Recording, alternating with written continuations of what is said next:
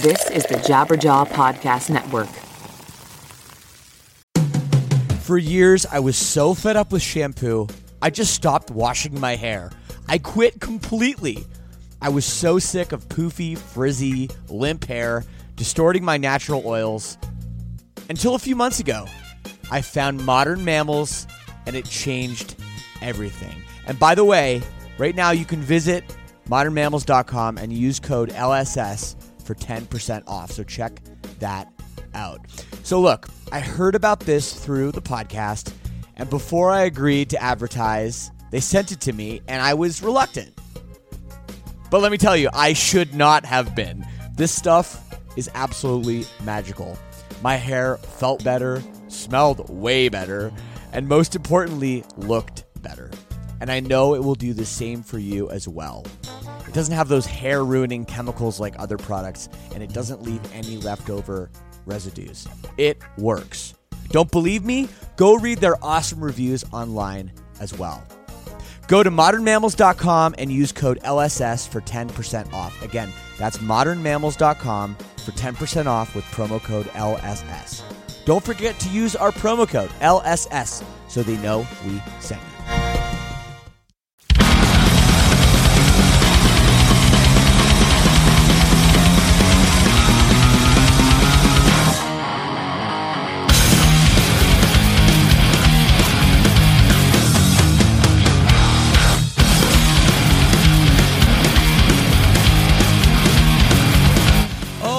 Everybody, welcome to yet another episode of Lead Singer Syndrome.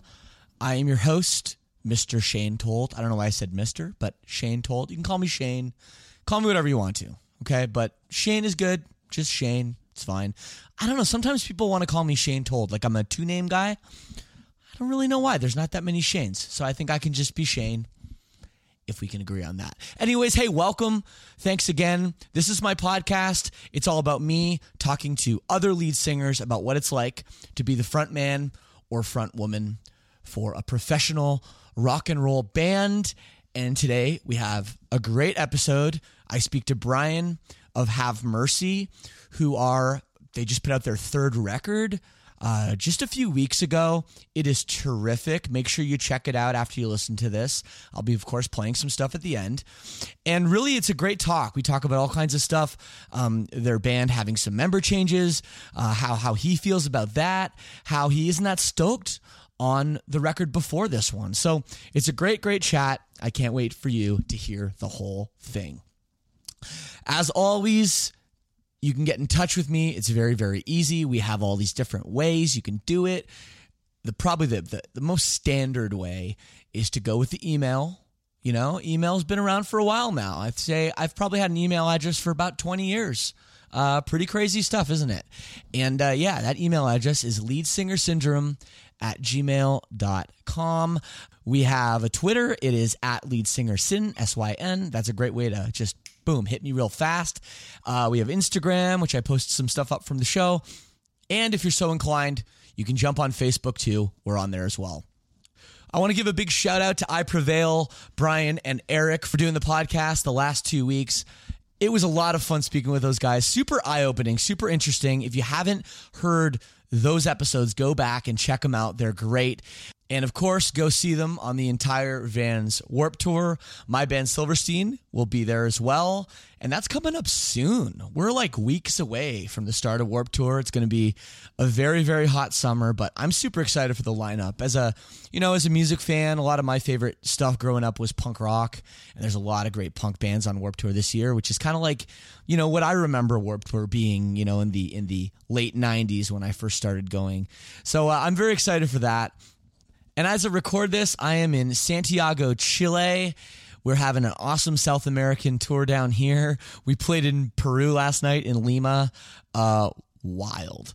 So apparently the venue had to get moved at the very, very last minute because somebody was, shot in the other one. So we moved the venue, and I guess it was a lot smaller, but they had to honor all the tickets they sold. So it was like packed in there, and it was one of top 3 hottest shows I've ever played. It was very, very difficult to sing and move around and perform. But if anyone there is listening to this from Peru and was at the show, it was a really, really fun time. I will never, ever forget that. And we got a few more shows here in South America too. If you're from down here, we're going to be in Brazil for 2 shows. We're going to be in Argentina, and tomorrow we play in Santiago, Chile, and very excited for that. It's one of my favorite cities in the entire world. Before we jump into it, one more thing I want to tell you about. It is the Lead Singer Syndrome All Access Club. For some people, the super fans out there, 1 episode a week, it's just not enough. You need more. And more is what you can have. We have bonus episodes by the month. We have extra ones if you're in the higher tier even. Lots of cool stuff. I do a Q&A session every now and then. And we have a great Facebook group with a whole bunch of other Lead Singer Syndrome fans. It's a really, really great community. We have contests. We have get-togethers in various cities all over the world. And also, if you're interested in Lead Singer Syndrome merchandise, the only way to get it is through the All Access Club. And it's as little as $6 a month to sign up. And yeah, it's really, really sick. So please check it out. The link is leadsingersyndrome.com/allaccess. And go on there and see if it's right for you. All right, let's jump in to this week's episode and my conversation with Brian of Have Mercy. But I know that you know that I know you don't really care. Let's talk about your hair, how it's grown, and how we know that we're not getting anywhere. But I know that you know that I know you don't really care. Let's talk about your hair, how it's grown, and how we know that we're not getting anywhere. Oh, hey, Brian. Oh, what's going on, Shane? Hey, man. How's damn, dude, it's very nice to talk to you.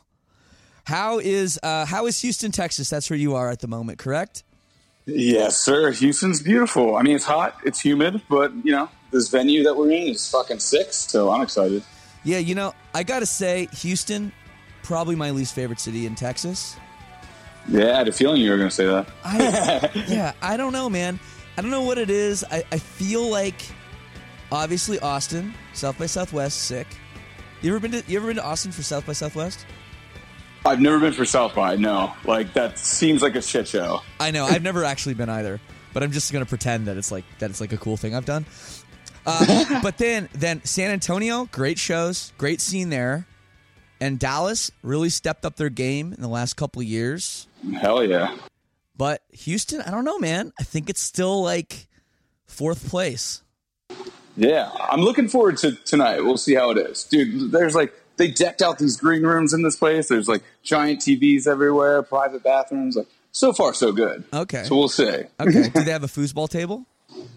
They don't have a foosball table now. That's a deal breaker for me. That's on Silver Sea Rider. We need a foosball table every dressing room. I believe that. That's what we need. We're serious about foosball. So you're on tour with Real Friends. How is that tour going so far? I love Real Friends. They're killing it. How's it been?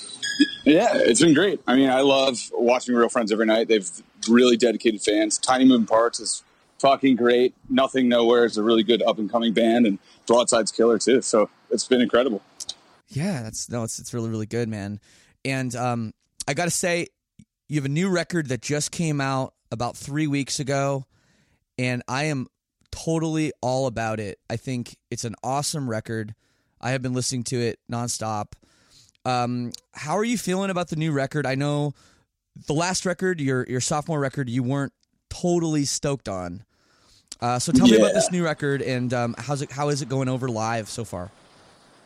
I mean, it's incredible. Like we played the majority of our set is new songs, and kids know every single lyric. I mean, I definitely feel more confident playing these songs than anything off our last record. You're right. I wasn't feeling it at that time, and I still don't like that record as much, but it did resonate with some kids. So, you know, it's there. It's in the atmosphere for the rest of eternity. Yeah. How is that? like there's one record Silverstein made that I don't like, and it was mostly the recording process, I think, that I didn't like as much as, like, I don't think the songs are as great either, but it's more that time in my life I look back at and go, oh, that was kind of a shitty time. Is it more that with it, or is you just think the songs aren't there, or do you just think that the recording quality isn't there, or what is it about your second record that you just kind of bums you out? It was everything. I mean, the process felt very rushed. We didn't have the songs ready, but the label wanted a record. It's just everything altogether didn't feel right. And there's some songs that I love on that record, but those aren't the ones that ended up being the big hits off of it. So every aspect just didn't feel right, didn't feel natural.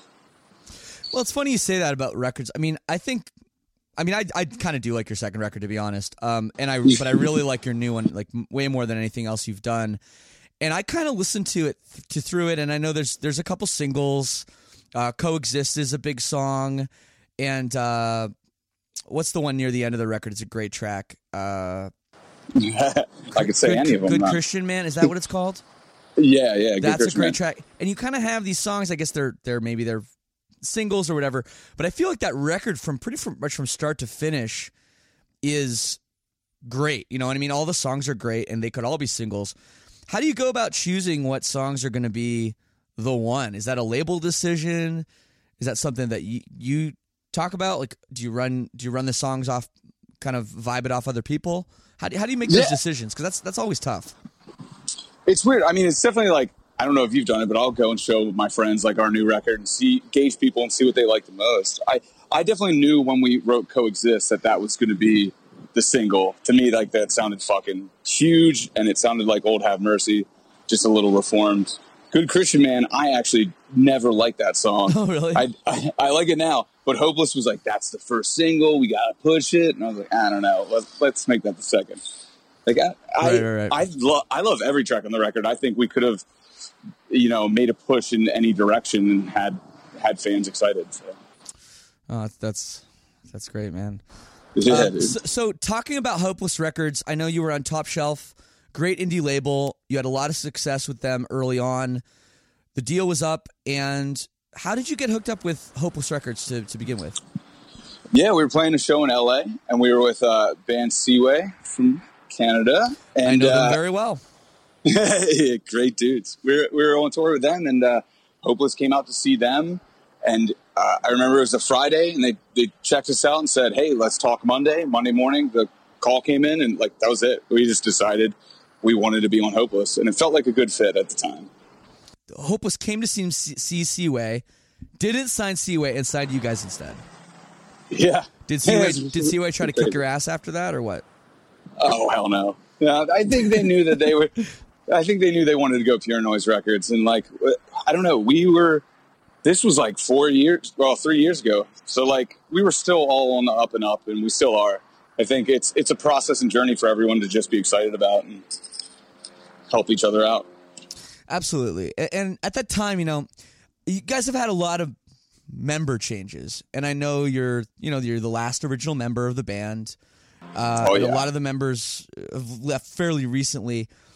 Now, going back to that moment when you got signed to Hopeless and you have this, big label, there's expectations, It's like, okay, we're not on Top Shelf anymore.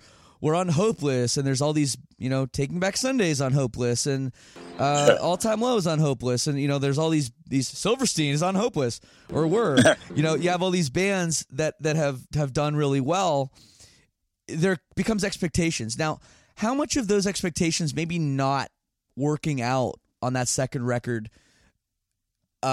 led to some of the members being like, you know what, I'm gonna leave Have Mercy? Yeah, I think it was just at a point that we thought we were going to be in a huge position, just signing to Hopeless. We're going to be the next big thing. It didn't end up being that way, and I think we had really high expectations and tried to live up to them instead of just letting things happen organically and naturally, and just ride with what we were already doing. We kind of forced things into this new record or the second LP, and it didn't work. I don't think it played too much into the guys leaving. We were all just unhappy. So it was an amicable split, and everything ended up fine. Yeah, and I guess what's the dynamic with the new guys? You have, obviously, I'm sure some of them were big fans of your band. Now they're in your band. I always like to think about that stuff. You know, it's like, you know, when you have somebody in your band that used to listen to your band as a fan, they can bring in kind of a unique element of like maybe where you should take things, either with the music side or production or the vibe or whatever. How's that going with some of the new members? Well, yeah, my writing partner, Nate, he was actually a fan of the band for a long time before I even met him. So like I met him in a Target one time, and like we just started hanging out, and then I asked him to join the band. The other guys that are playing on the road with us right now are just from different bands that I've toured with in the past, and we all got along. So when everything went down, I was like, hey, do you guys want to come on the road? And it's very easy, and like I've loved these dudes for years, so this is great. That's cool. No, you know, you say that it didn't work out like on your second record with Hopeless. Like you had these expectations that you were going to be the next big thing, and it didn't work out. I mean, you talk about it like it couldn't work out now. I mean, you guys have a great record. It just came out. You're on a great tour. What's stopping you guys from becoming that big band in the like whatever emo scene or post? I don't know what the hell music you guys play. I don't even know. I mean, maybe that's part of the problem is nobody knows how to describe your music. That's always tough. But what, you know, you talk about it like, oh, it's kind of over, and you guys are sort of just, this is where you're going to be, and this is the size band you're going to be. But are there like, do you ever think like, oh, this song could blow up and Coexist could be this big song, and you know, and we could be this big band? Is that? Do you feel like that's not a dream you're chasing anymore, or do you not care, or are you just happy where you're at? Oh, I'm not happy where I'm at. I'm never going to be happy where I'm at. Like, I definitely, like, this is a do-over for me. Like, this is what our second record should have been. I'm happy now. Like, I'm in a good spot. The band that we have is very supportive. Like, we're loving every minute on the road. And the fans can really kind of get that notion, too. Before I came out on the road, I didn't think that fans were going to react to this new album like they are. And yet they know every single goddamn lyric and are screaming it. And I announce, like, I tell them that we're touring in the fall, and kids just lose it. Like, it's going to be, I definitely see it. It's up and up from here. It rules, man. It rules. And so you guys are doing a headliner. Is that in the fall? Is that the plan? Yeah. I mean, I guess you're probably the first to hear it. But yeah, we're going to do a headliner in the fall. We have a bunch of shit planned this year to make things really interesting for the fans. A lot of intimate shows and some cool things going down. That's great. Yeah, so I guess you can't talk about yet what bands are going to bring out or anything like that?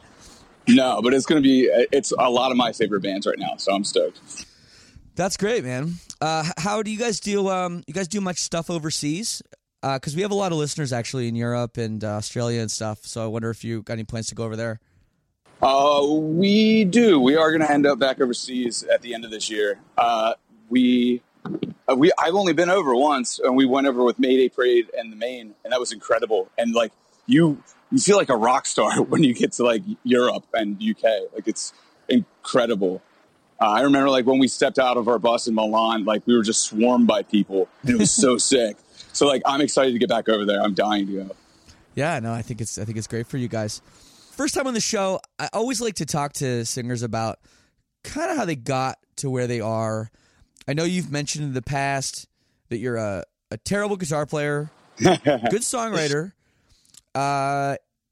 pretty good singer, and not a great frontman. So I'm kind of curious how you all got started just with, you know, how like what your family structure was like growing up.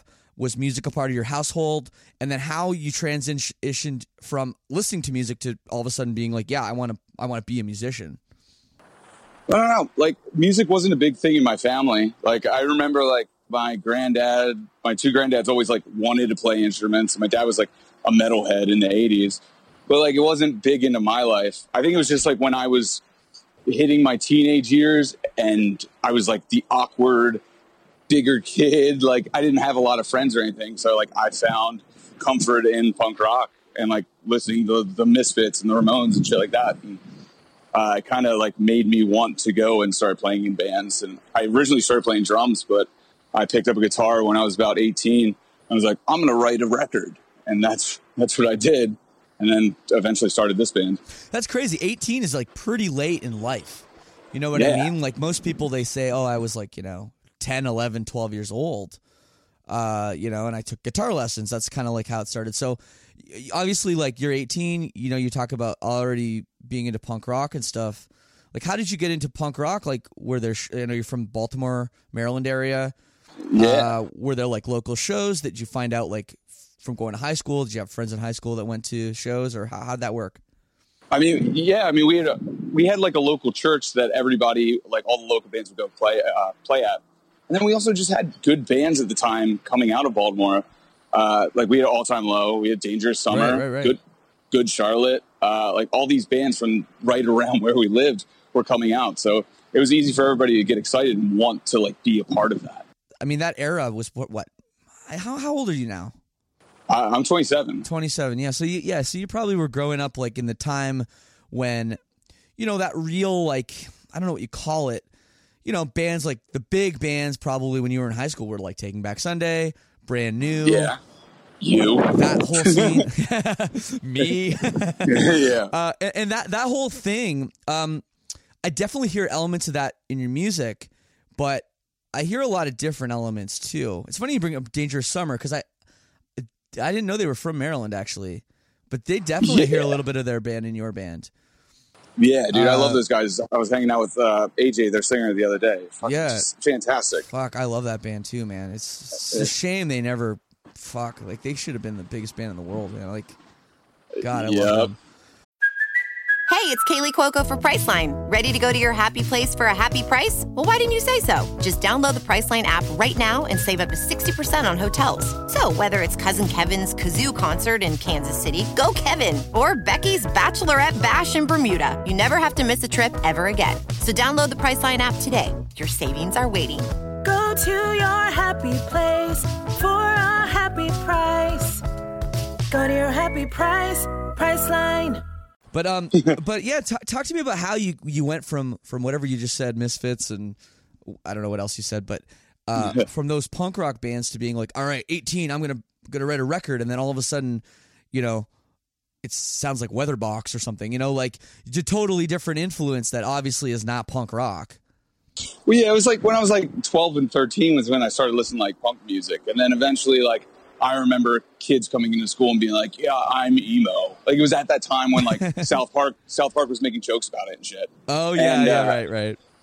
Like, then I remember like starting to listen to bands like Coheed and Take Back Sunday and all of those, like Brand New and shit. Like, that's what we dove into. And then I like started like in my late teens, started listening to like folk music. And then I wrote like this like folky acoustic record when I bought my first guitar, and then eventually just wanted to start a rock band. And yeah, Weatherbox is a huge influence. I love that band. Yeah, I love them too. No, I heard you talk about them before, and I was like, oh fuck, Weatherbox, yeah, like, because that's another band. Like, they're such an amazing band.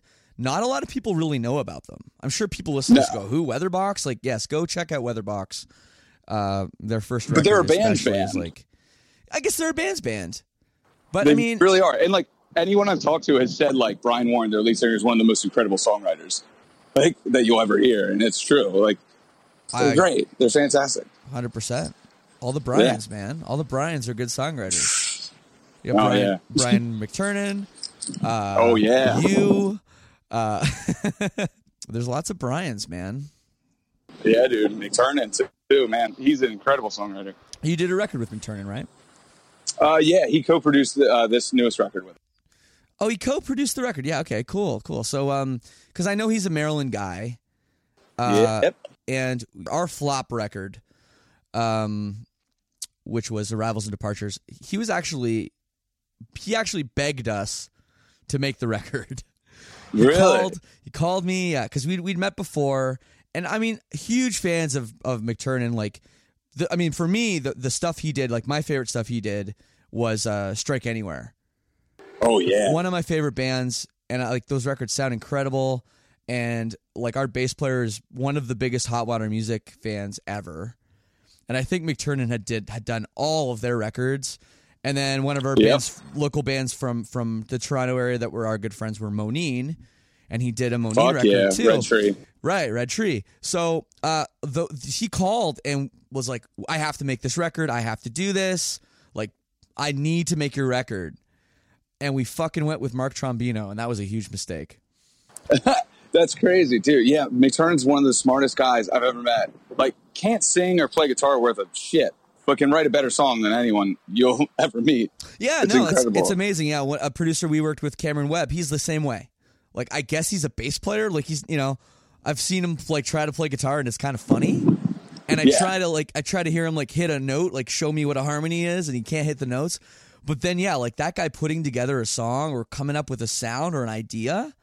It's amazing how producers can be so different, and be successful just in such different ways.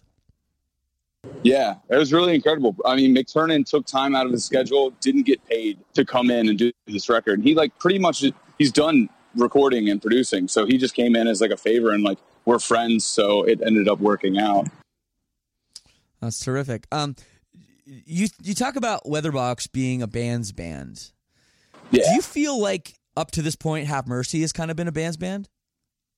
Yeah, I could definitely see it. I mean, like, I don't know if it's like, I don't think we have the music that's a band's band music, but I think we just have that attitude that like every band gets along with us for the most part.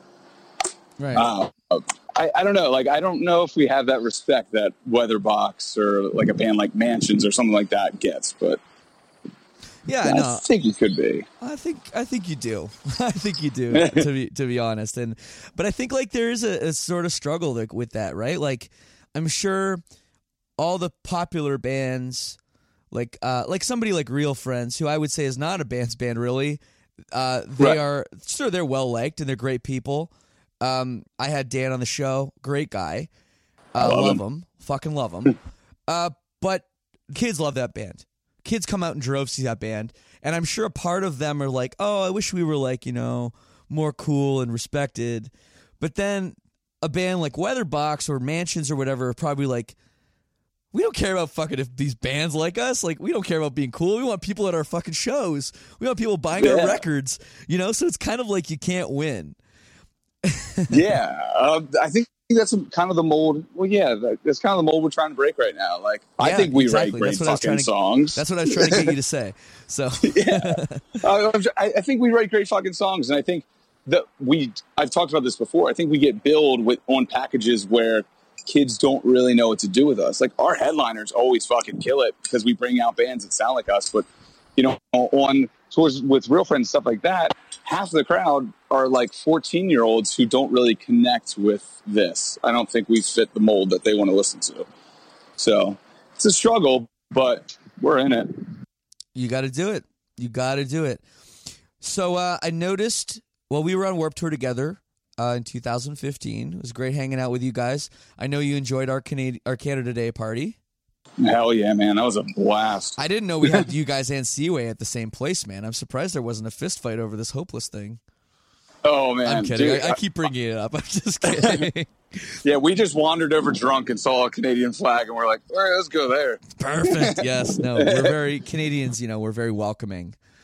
Oh, yeah. I also thought having a Canada Day party in Nashville was kind of funny for some reason. That's pretty good. It's like the most not Canadian place. You know what I mean?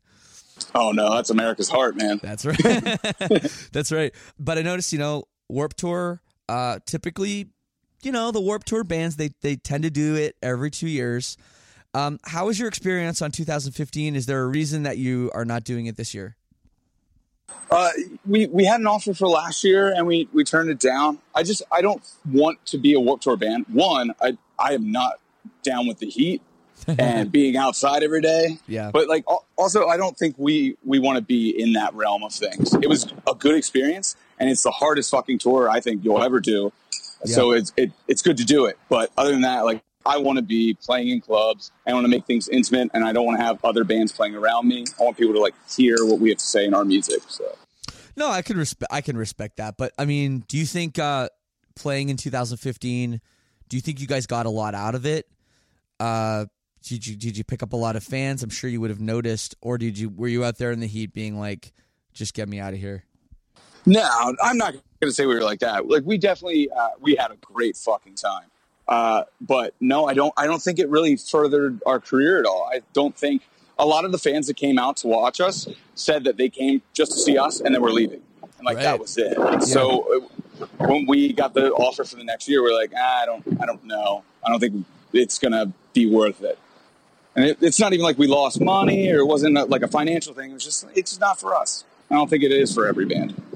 No, I kind of agree with you too. And like stylistically, your music, I think it's tough when you're playing with, bands that are kind of like, aggressive, like heavy.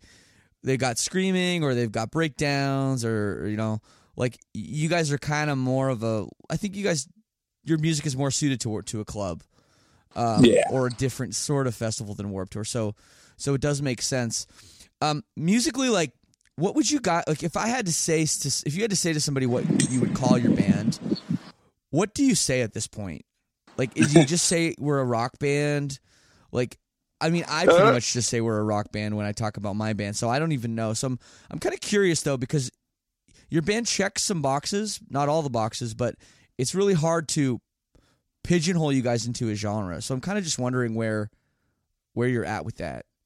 I always, it depends on who we're talking to and the age of the person who asks. But like, True. I'll say like alternative rock for the most part. Like, I don't think we're an indie band. We're not cool enough to be an indie band. Right. I think if like there was a cooler bar rock scene, that's probably what Have Mercy would be. But I don't really know. Like, I just consider it rock and roll, and I guess I've been notorious for talking about that lately, that I don't want to be pigeonholed and just want to be a rock band. And I think if people start looking at this genre of music and this scene as just rock instead of pigeonholing to emo or pop punk, then we can actually build it into more mainstream. So that's what I'm hoping that we do. Yeah, I'm with you, man. I'm with you. And like, emo is a funny term, which I know you guys get tossed into it, and like people are calling like Moose Blood an emo band, or there's like some bands that are kind of aligned in your sort of genre in a way. And it's really funny, like you say, the first time I heard emo was like My Chemical Romance and like that era, or Brand New, Taking Back Sunday. The first time I heard the term emo, they were talking about like Page 99 and Orchid. And like, and like those bands, and like then everyone would talk about Rites of Spring and Fugazi a little bit, and like, so when people started calling my band an emo band, I was like, what? We're not really an emo band, No. So it's really hard with these genres when people want to throw it around and say, oh yeah, like the one that always bothered me was when people said Saves the Day was an emo band. I'm like, no, Saves the Day is a punk band. Fuck yeah, they are. And maybe they're a pop punk band, but they're not an emo band. So these genre things, you're right that they do. It does kind of piss me off.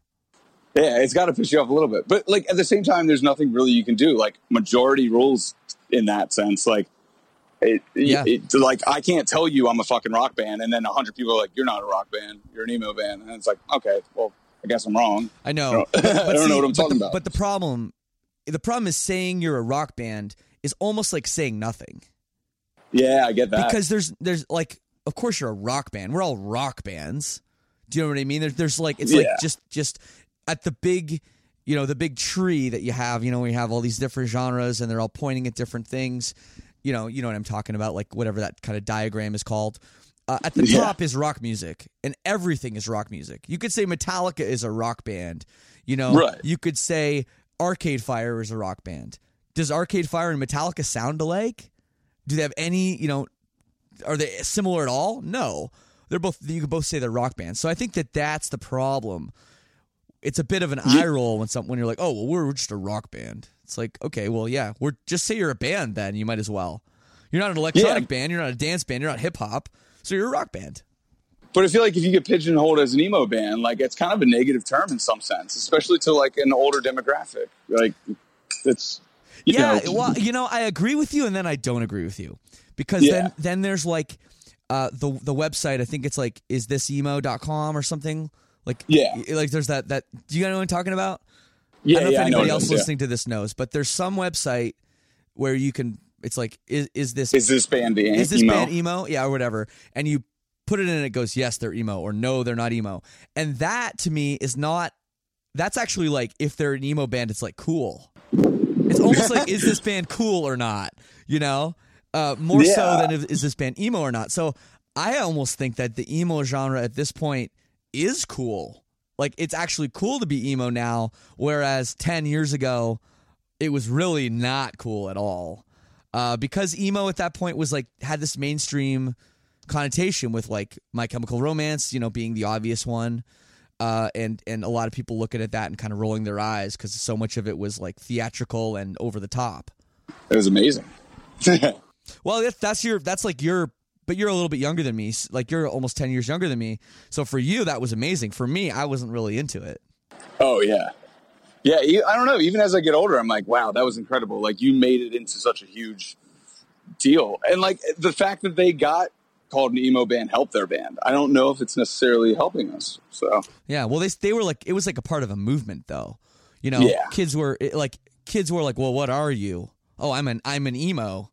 Like, that didn't exist when I was in high school. Like, I knew what emo was. Like, the Promise Ring was another band that was an emo band, or Mineral. Those bands. Jealous Sound. Yeah, Jealous. Actually, you know what? It's funny you bring up the Jealous Sound. When I started listening to your record, like the first song, I was like, this sounds like Knapsack or Jealous Sound. It really, I think, like the first song of your first record, I was like really getting that vibe. Is that a big influence of you guys?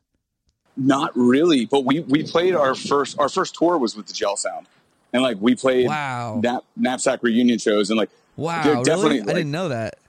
Yeah, like Blair Sheehan is like one of the craziest songwriters I've ever met. He's incredible.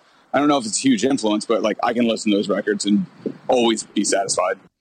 Yeah, no, that's crazy. Yeah, I know. I've loved Knapsack since I was in high school. I've never seen them play.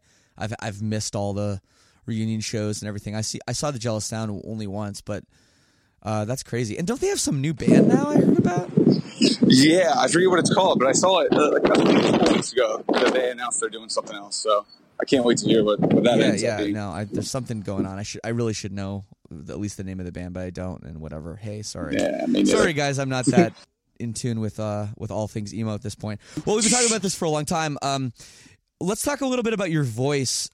Being a singer of a band on tour, how does it hold up? Is it for the most part pretty good? Do you have problems with it? No, I don't normally have too many problems as long as I stay in my range. Like, I like guest sang on the band Broadside that we're on tour with. I guest sang on their set the other night, and that dude's voice is way higher, and I blew my voice instant. So, like, as long as I stay in my comfort zone, I'm fine. And I don't smoke cigarettes or do anything crazy, so I keep it healthy. That's good. No, I just always wonder because do you do a lot of warming up? No, I never do. And every time I do it, I feel like I sing worse. That's funny. Dallas Green told me that once, actually. He said he just said he never warms up, and the one time he did warm up, he lost his voice, so he doesn't warm up. I mean, this is like 15 years ago he told me this, but it is funny, and I'm a bit of a very minimalistic warmer-upper. I just kind of warm up to make sure I can kind of sing. That's kind of what I feel what I do. I mean, I'll like yell before we go on stage or something like that, but I don't sit and do the oohs and the ahs. No, I'm not about that. Well, cool. And do you guys use like in your monitors or anything like that? No, I want to. Like, I want to start using them. It's expensive. It's a big setup for everybody to get. So, yo, you're right. That's totally. I mean, you're talking about you have to get the split snake, and you got to get the extra mixer, and then the in-ear, like the Sennheiser or Shure, like receivers and everything, all that shit. Yeah, it's like, God, it's got to be to get a whole band outfitted with that. It's got to be like $10,000. Yeah, it's about that, especially if you're getting everybody custom molded. And now, we used to be a 4-piece, and now we're a 5-piece, and it's like, fuck, this is just going to get really expensive. But I think we're going to end up making that change. It's kind of better for everyone. Was there ever a point when you thought about taking the guitar off and trying to run around and be a front man, or was that never on the table? No, I can't work a mic stand at all, and I can't work a crowd. Like, that's one gift that I do not have. I like respect anyone who can sit up there and like be that entertaining without a guitar, but I can't do it. So the guitar helps you work a crowd? How do you mean? I don't know. It's just, I think it's more comfortable for me to have it on me and play. And plus, like, I really enjoy playing guitar and singing. Like, that's how I started writing these songs, so that's how I want to perform them. Definitely. Definitely, man. I don't know how you do it. You're incredible. That's incredible. Well, for me, I mean, I was a guitar player. I started out as a guitar player. I had no interest in singing whatsoever. And the only reason I started singing was I was the only guy of my friends, I'm talking about like when I'm like 12 or 13 years old, I was the only guy that could carry a tune. And then I don't know how I found myself in a band not playing guitar. But yeah, I mean, it's funny because now I've gone back and I just did, like I was mentioning to you earlier, with that I was in Los Angeles doing some solo stuff, and it's like funny now, like I play guitar and sing, and I'm like, man, this is so much harder than just singing, because I gotta I have a whole nother thing to think about, and I gotta like look down and sometimes and make sure my hand's on the right fret, not like just singing and not playing guitar is like way easier, that's what everyone says. But I think, but it is funny. Like, I remember the first show I ever played with Silverstein was the first time I'd ever played a show without a guitar, and I was like, what do I do with my hands? Like, I can run around. This is so weird, and it's like in some ways it is harder because you have like a different element that is not musical. Right. You know what I mean? And no, there's no lessons. Like, you can take guitar lessons, you can take singing lessons. I don't think you can take frontman lessons. Hell no. Like, and there's sometimes that I'll watch a band and like the frontman's just way too corny. And like when I like first started like thinking about doing Have Mercy, I like factored that in. And I was like, I don't want to be that dude who's like working with his hands too much with the crowd, and like, I don't know. There's a balance that you have to hit, or else you either look ridiculous or amazing. Like, it's weird. Yeah. You never take off the guitar and like stage dive or anything? No. Well, the other day I did. I dropped the guitar and went into the crowd with the mic, which definitely felt awkward. But was that a calculated thing? Like, or did you just were fucking feeling it and just were like, fuck it, I'm going? Oh yeah, dude. No, the fucking crowd, and we were in Denver and they were killing it, and I was like, I got to do something more. I jumped off stage, slipped my hand wide open. I was like, oh, no. I think I was like bleeding into the crowd, but I don't know. And I was just like singing and throwing the mic, and it was a blast. But it still felt weird. Yeah, but I mean, I don't know, man. That's like, maybe that's a thing. Like, maybe that's something that if you felt that in that moment, I mean, who's to say that the crowd isn't feeling that every show? You know what I mean? Like, obviously, there's a bit of a vibe between a crowd and a band. Like the most cliche thing ever is like when a band's like, oh yeah, like how's the show? And it's like, oh yeah, well, we were just like feeding off their energy, man. The crowd, we were feeding off the crowd's energy, and then they were feeding off our energy, But it's like, it's cliche, but it's like pretty true. And some of the greatest moments I've had, as a musician on stage or whatever, have been just like random.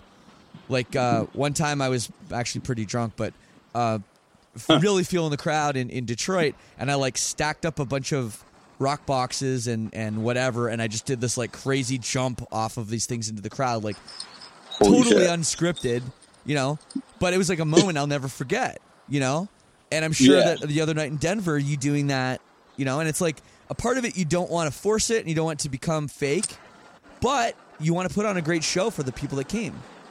Yeah, I think there's we played floor shows for so long too that I was just always used to people being in my shit and like they would rock out with me. I think I'm still getting comfortable playing on bigger stages in front of 1,000 people, 2,000 people, like, and learning to work that. So it's definitely something that I'll have to grow with. Absolutely, man. Absolutely. Well, dude, I don't want to take up too much more of your time. I'm trying to think what else I can ask you about. So the new record is out now. What's it called for the people to check it out? Make the best of it. Make the best of it. Make the best of it. Is there a significance to that title? Obviously, I know it's I know that's a theme that kind of goes throughout the record. If I'm right. Is there a theme that goes through the record that kind of works with that title? Talk a little bit about that if you don't mind. Yeah, it was. There's actually a track that wasn't on the record that has that line in it, and so it got cut. The song with that. Yeah, I love when that happens. I think that's so funny. it's a B-side. It'll probably come out later. But like as that record process was going on, and what a month and a half turned into almost 8 months, I got kicked out of my house that I was living at with my girlfriend. Like my granddad died, but we thought the record was never going to come out. I didn't like really have a band anymore. Like so much was happening. And like towards the end of it, as like these songs were finalized and we were getting the artwork together and everything, like I just pulled that line from the song and thought that was perfect. Like, you know, especially like what after not being happy with our last record, like I just wanted people to listen to this and accept it for what it is and make the best of it and find like there's something for everyone on this record. And I definitely think it's all relatable. Well, that's great. I mean, it sounds like a very personal record and a personal line. Also sort of, you know, obviously you went through some very negative things, but you're able to pull some positivity and hope out of it. And is that something that's important for you to convey to your fans, that, hey, like, yes, I'm singing about some negative situations and bad things, but at the end of the day, I want to have an element of hope in my music? Yeah, definitely. And I think kids get that when they come to the show too. Like I'm not on stage like crying or acting like a sad boy. Like I'm up there, like you get to hear these songs that came from a terrible moment in my life, but I can be up there fucking smiling and like enjoying myself because like this is, you know, it's the coolest life that anyone can live. So like, I don't know. At the end of the day, like everything gets better and life moves on. Like I hope that people get that. Totally, man. No, I totally can relate to that too, and I think it's a great record. Everybody should check it out. And yeah, man, I think sky's the limit for you guys, and it's great to see you got the new lineup. I'm sure everybody's excited. You're on a great tour. So what's coming up later on in the year? No Warped Tour, obviously. You got some plans to go overseas, and what else is gonna happen? Well, we're gonna end up doing. I don't know when this is coming out, but fuck it, we're doing. It's gonna come out real soon, like in a week and a half. Sick. Yeah, we're doing an acoustic run, kind of something intimate for fans. I'm just doing with a buddy of mine. Yeah. So we're gonna do that, and then we have the fall tour. We go to Europe, and then I'm sure we're gonna start booking for next year and like stay on the road, keep pushing this record. Like I know we all firmly believe in this record, and I'd like to do a few more, and it's going well. So we'll see. So how's the acoustic thing work? So it's you and another guy, like two guitars, vocals, and just an intimate show. Yeah, we're just gonna do two guitars, vocals, and I think I'm gonna translate some songs to keys and play on that a little bit.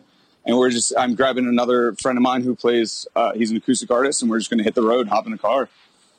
That's great. All right. Yeah, it's going to be cool. And like, I've had a lot of fans come out, and like I play acoustic a lot of the time after the shows for people, and they always seem to really enjoy it. So I thought, why not actually just go on the road and do it? You ever had any thoughts of starting like another project? Because I know obviously like Have Mercy is you, so maybe it's redundant, but I wonder, you know, like this is almost like a different kind of thing. Do you have other songs that are more acoustic based that you can add to Have Mercy's sort of repertoire, or is there like a plan of maybe having another project?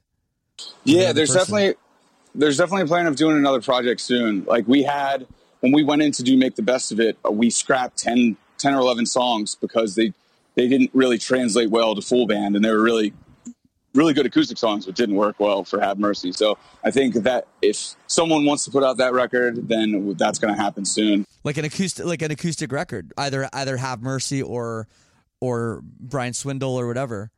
Yeah, definitely not Have Mercy. Something else. And it's a little Bon Iver-esque. So we'll see. See how it translates. But I'm hoping to hit the studio this summer a little bit and start recording those. That sounds amazing. Well, that's great news for fans of yours. So yeah, man. Yeah, more music. The record just came out. There's more songs that are like written in the same sessions, so they're probably awesome. Yeah, man. There's so much. I don't want to stop. Like I feel like it sounds corny, but like a fire up my ass. Like I'm ready to fucking go, man. Do you write on the road? I don't. Like I'm way too distracted on the road at all times.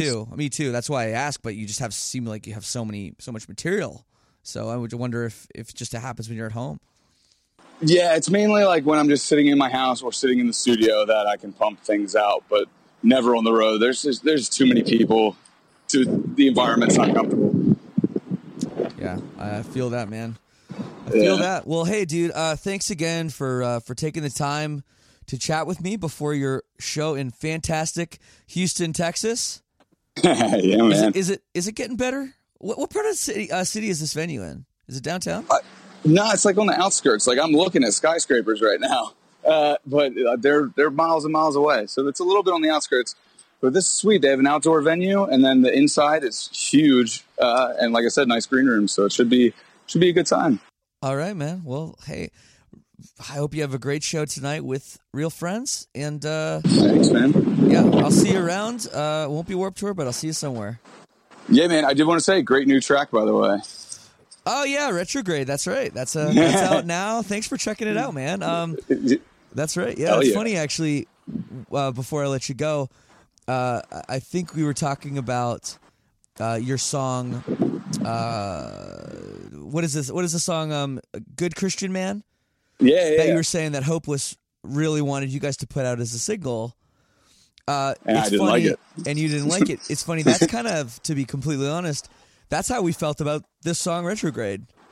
Really? Dude, it's a sent- banger. Thank you. I mean, I like the song. I wrote, it was one of the ones that I had written, but we had like our list of the songs we wanted to like put out as singles, you know, in our heads, but we didn't want to tell Yeah. the label. So we're like, okay, we'll send Rise Records the record, and then they'll come back and they're like, this is the song. And we're like, really? That one? And we were so surprised. So it's funny, you know, but people seem to be digging the track, and I'm glad that that you're digging it too, man. Thanks for checking it out. Dude, yeah. The video was sick. The ink blot shit was all cool in the water. That was rad. It's a good There time. you go, yeah. Very flashy. If you have Yeah, epilepsy, don't check out the video. But thanks, man. Have man. a great rest of the tour, and loving the record, and really excited for this acoustic stuff too, whenever that comes out. So Cool, man. Hopefully we'll catch up soon. yeah, Brian, all the best, man. All right. See you, brother. Yeah, cheers. So there it is with Brian. That's right. There is a new Silverstein record coming. For some reason, I always forget to talk about it in the intro, but it is available for pre-order right now. Head over to silversteinmusic.com. You can find all the links, regardless of where you live in the world. And we have a new song out too. It's called Retrograde. You know what? This is my show. I'm going to play my own song. But first, of course, here's a new single, one of the new songs from the new Have Mercy record, which you have to check out. Here it is, Coexist, on Lead Singer Syndrome. Peace and love. We'll see you next week.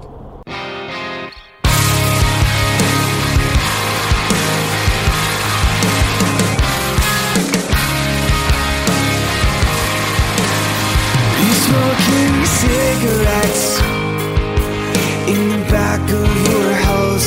I watch the liquor spill and drip from your mouth. You said you're holding on to old memories, keep you from moving on to all of your dreams. But it wasn't the best and it wasn't the worst. And when I feel you again, I wanna know if it hurts. But to tell you the truth, I'm not the person you knew. But it wasn't the best and it wasn't the worst. And when I feel you again, I wanna know if it hurts. But to tell you the truth, I'm not the person you knew.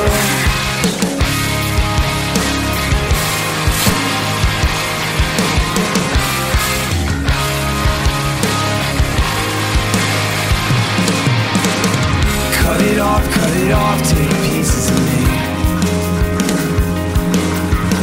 Cast away, ricochet where you want to be. And when you feel complete, give them back to me. Cause it wasn't the best and it wasn't the worst. When I feel you again, I wanna know if it hurts. But to tell you the truth, I'm not the person you knew. Cause it wasn't the best and it wasn't the worst. When I feel you again, I wanna know if it hurts. But to tell you the truth, I'm not the person you know. I am sure. And then I took you by the wrist, told you that we can coexist.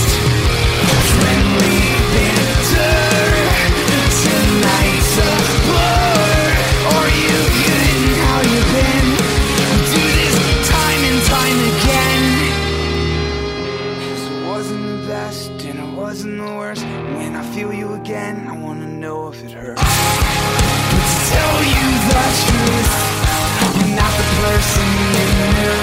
'Cause it wasn't the best and it wasn't the worst. When I feel you again, I wanna know if it hurts.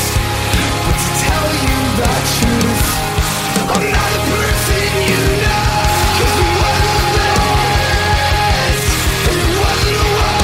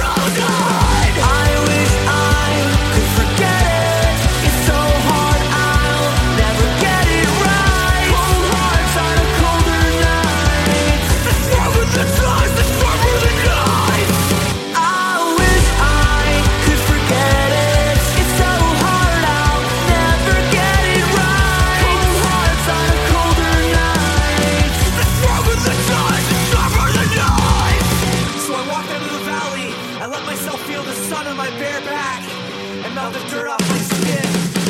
I let the breeze of the wind